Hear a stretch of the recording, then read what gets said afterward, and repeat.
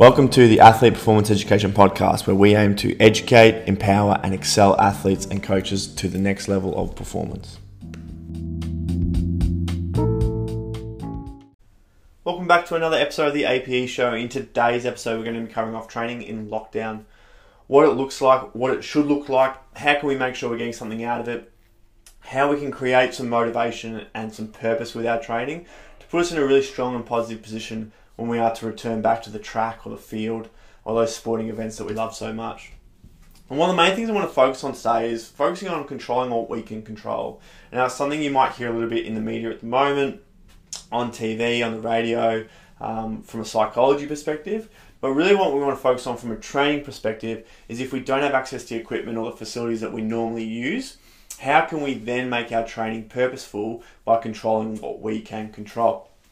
One of the other things I want to think about is not necessarily how can we get better and how can we improve our sporting performance, our athletic performance or potential, but how we can minimize our detraining effects. So what steps can we put in place to minimize things going wrong? So when we are to return to that full training capacity, we're minimizing the gap between our pre-lockdown performance and our post-lockdown return to training. One of the key lessons from this, if you're into reading, is that of Atomic Habits of James Clear. It talks about the idea of compounding those results over time and making sure that when we do have those losses that they're only 1 or 2% and it's not a 50% or 100% loss of that training quality or that habit, whatever it may be. Okay, so moving on to what you can do. What can we control? Well, it depends on your needs as an athlete. From a physical perspective, there's simple things like run, riding and swimming. Even walking can be great. If you've got hills, adding in hiking can be a terrific way for developing that aerobic capacity. But first we have to take a physical understanding of what is your sport, what are the tasks at hand that you need, and how can we minimizing those training responses. Now, almost every single sport is going to have an aerobic component. So making sure that we're still facilitating that either through run, riding or swimming, depending on what we have access.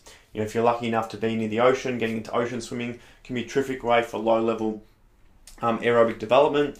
If you've got access to bikes, it can be a great way to increase your volume of training and your length of training without compounding too much joint stress, which we might see with running. And then also, if you are able to run, which most of us should be able to do, is really looking at how we can formulate and structure that to be really effective. So when I look at those three sort of modes of exercise, I'm looking at running and riding being my intensity ones. Swimming, if it's an option, can be more of the recovery or the aerobic capacity exposure. But specifically, I'm looking at running and riding to induce that intensity. And more or less running. So running or sprinting is going to be your opportunity for getting high intensity training in to elicit sort of chronic adaptations in that space where we're looking at high intensity running, sprints, repeat efforts, interval training. Running is going to be your best method. You can absolutely facilitate this on riding as well, but in terms of best bang for buck, it'll be running for that specific goal.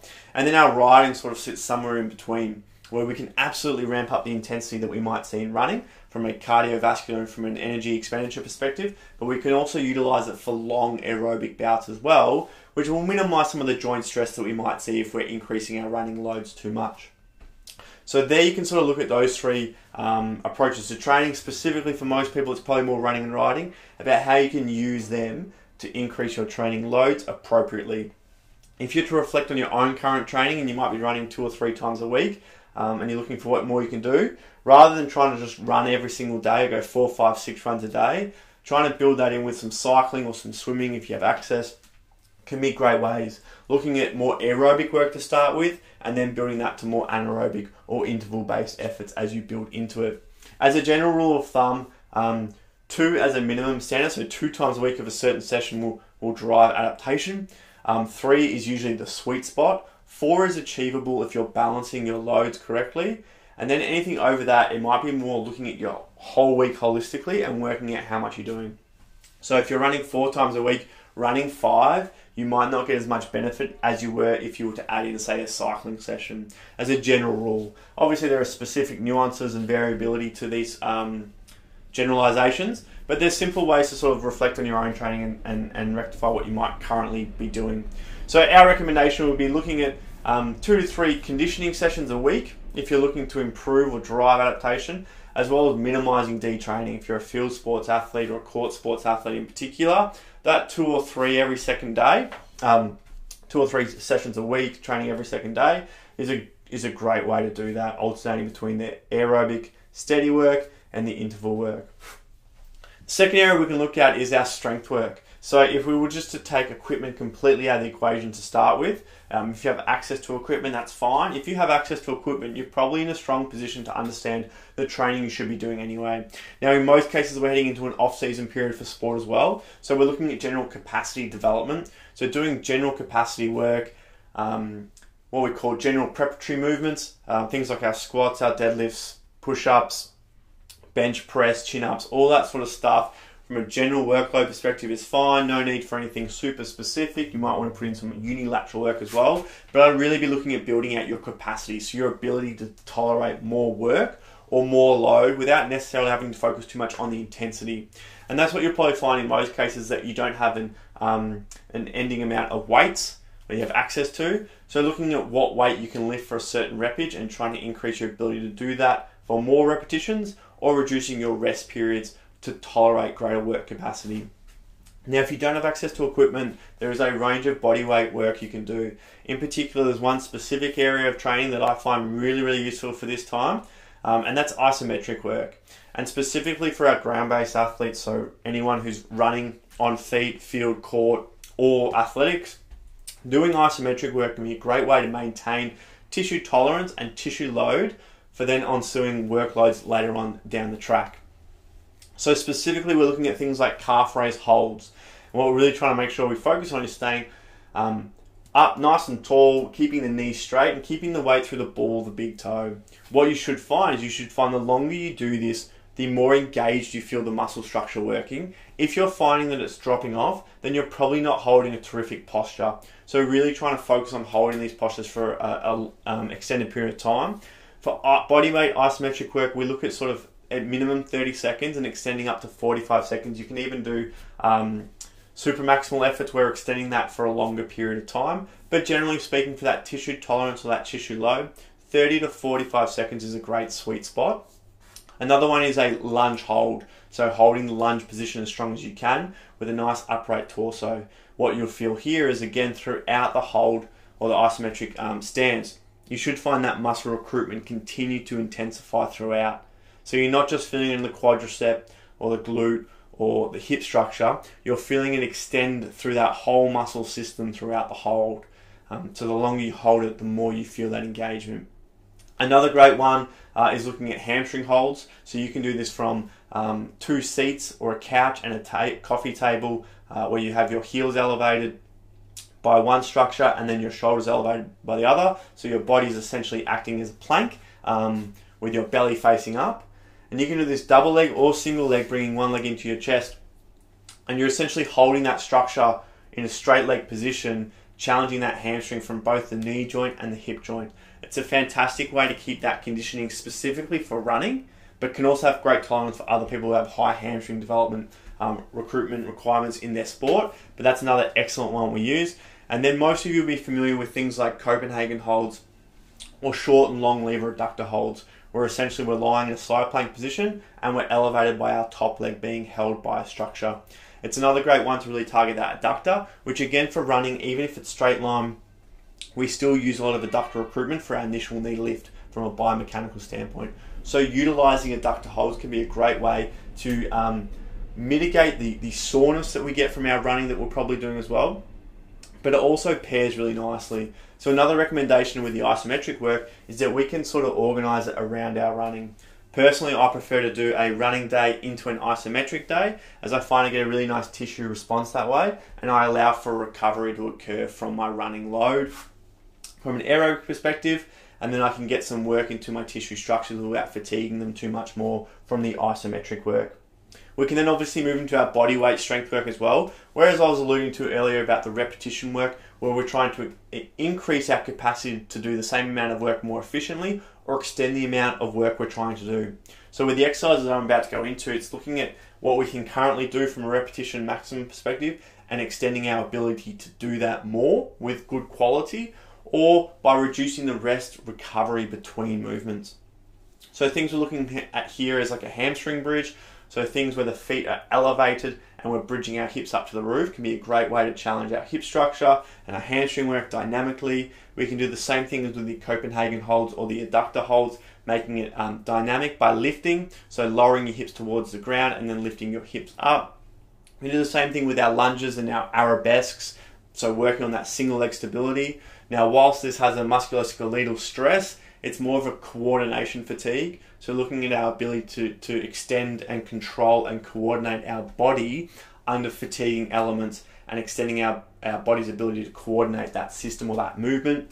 And then of course everyone's favourite is push-ups. Now if we do push-ups right, we're going to get a lot of benefit from both an anterior and posterior perspective of the upper body. So talking about the shoulder structure from both in front and behind the body. If we organise ourselves to do really, really effective push-ups, we can get a lot out of this. My recommendation if you're looking at incorporating push-ups or you're already doing push-ups is having a bit of a reflection on how you're doing it. So as the name suggests, push up, we love to focus on pushing up from the ground first. A lot of people will struggle with the eccentric component, which is the lowering. So that's your body's ability to lower down. Now if this is the overextending or the fatiguing part of the push-up, what we can do is we can build strength by working through the concentric phase, which is pushing up off the ground, and then doing what we can on the way down by absorbing as much as we can, lying on the ground. A simple way to do it is then take your hands off, we call it a hand release, and then press back up, trying to push your body up as one straight unit. That can be a really effective way to increase your ability to extend how many push-ups you can actually do, whilst also trying to bridge that gap of your body's ability to lower and then continuously perform push-ups. So just recapping on that, a great recommendation if you're looking to increase your push-up strength is start lying on the ground, press up in one strong movement, lower yourself back down to the ground again so you're resting on the ground, and then repeat that pattern. You can do this really effectively from your knees as well as you build that push-up strength from the ground, and you can also start to work out what feels comfortable for you. The second thing we can look at with push-ups is our hand position and our elbow position. This will differ a lot for females to males, but as a general rule of thumb, we want our hands to sit just outside our chest in line with our sternum. Some people will prefer to have them a little bit higher, some people a little bit lower and closer to their body. Essentially from a shoulder structure perspective, we want to create as much space as possible for that shoulder to move and function. And somewhere just outside that sternum, just outside that chest, below the shoulder height is a really good position. So your elbows are pretty much pointing on a 45-degree angle. So there's a couple of things to think about next time you add in your push-ups. But again, we're working through that body's ability to tolerate either more work in a shorter period of time or increase your capacity to extend out without irritating any technique flaws. The other area we can look at from a physical training perspective, which I think is a great bang for buck because it's no real different to what we do in a gym, is our plyometrics or our jumps development work. So there's a couple of key things we can focus on here. Predominantly, it's around capacity building from a long coupling and a short coupling. And we'll talk about this in other podcasts about plyometric training specifically, but we're looking at essentially two types of jumps to build capacity. We're looking at things that are short and reactive with ground contact, so things like your skips or your pogos, where you're essentially touching the ground and trying to jump off as quickly as possible. And then our long coupling jumps, which are looking at utilizing a lot of hip generation or force generation through the lower body to generate force into jumps. And these are more of your traditional jumps, things like you might have done in the gym with box jumps, counter movement jumps, broad jumps, and what have you. So there's sort of the two styles of jumps we look at. And as I said, we look at it from a capacity perspective, but then we also look at it from a technique perspective. So the first thing we want to focus on is performing the jumps with good technique, and then we want to challenge that technique under capacity. And this is the first area of development we want to focus on with plyometrics. And the beauty about being in lockdown right now is you don't need any equipment to do that. If you jump on our socials, you can find some examples of the jumps we use. But essentially, what we want to make sure is that we're including some long coupling jumps that are about force generation, and then we're looking at some short coupling jumps which are looking at force application where we're applying the force to the ground. So jump on our socials, have a look at some of the videos we use there, some of the exercises that we use. Whenever you're doing this, it's all about finding your capacity of training to work with. So what you're comfortable with from a coordination perspective, and then making sure it's something that you can add into your training without it irritating any other areas of training you're already doing. So for example, if you're already running a couple of times a week and then you add the body weight strength, that would be enough. And then once you're competent with the body weight strength and the running, then you might look at incorporating plyometrics around that too. We always recommend just checking in with your own coach or support staff or your own club or what it's sports team, however your structure is set up, our door and our phones are always open for a conversation, for advice in this space, as it can be really hard, challenging to organise your training in the current climate. They're the sort of areas we can look at from a physical training perspective. Another key thing to think about, especially if you have a skills-based sport, is practicing that skill. Now, it can be really frustrating if you play football, soccer, or basketball or something at the moment and you can't get your team together to perform the normal drills and trainings that you will to develop that skills. Well, what we can focus on is what I touched about earlier, about keeping our touch capacity up. So we're not minimizing our D training and we're not losing that skill development. So whilst it might be hard to improve our skill development, we want to focus on not losing it. So simple things like having a repetition challenge of how many times you're going to touch the ball a day or a week, or how many times a week you're going to practice your skill, and putting time aside for that. From a skills development perspective, and when we look at the research, it doesn't need to be a lot. When we're looking at technical skill execution, we're looking at high repetition, closed environments, and high frequency. There is a low fatigue and cost for this, so it's something you can incorporate into your training quite frequently. And what we're looking at is practicing the skill multiple times in the same setting to ensure that that muscle coordination and that muscle memory stays put and allows us to minimize that detraining. So if you're a basketballer and you can get to a hoop, or you've got one in your backyard or something, it's about putting up the same shot over and over again and really coordinating yourself to maintain that skill. And if it's football, it's about getting the same amount of touches on both sides of your body, practicing the fundamental actions of your skills, so when you do get back to it, that detraining or that refreshment of skills is going to be as minimal as possible. So that's a really important thing that we want to focus on. Whilst we're ticking off the physical stuff to keep ourselves in condition, we want to make sure we're still keeping our technical refinement. The only thing that we'll obviously miss is that game sense or that tactical gameplay, which we really can't simulate in the current climate. The other thing that I wanted to talk about, and it's a bit more valuable from a physical training perspective, is the concept of being out of sight, out of mind. And I've had this conversation with a few athletes recently, just about how they're feeling about their sports and where they're at with their training. And I think it's really important that, obviously it has to be authentic and values driven, but keeping in touch with your teammates, keeping in touch with your coaches, keeping in touch with your support staff at this time is really important in a two-way street. One, to look after your own well-being and those around you, and also checking in with those around you, making sure they're doing okay. And I think the other thing, the value you take out of that is that by keeping that connection and by staying in touch and communicating with those in your team or your organisation, is about creating a framework for staying fresh in their mind, whether it be later down the track from a selection process, from a performance process, from a relationship process or perspective. It's really about just maintaining those qualities, maintaining those contact points, touching base, checking in, and having a comfortability where you're not out of sight, out of mind, where you're present, you're engaged. And what that can lead to is it can lead to maintaining that motivation, maintaining that connection. So when it comes to doing these day-to-day mundane training drills and stuff, you remind yourself of what your purpose is and what your why is and why you invest in your time to stay in condition and what are we training for.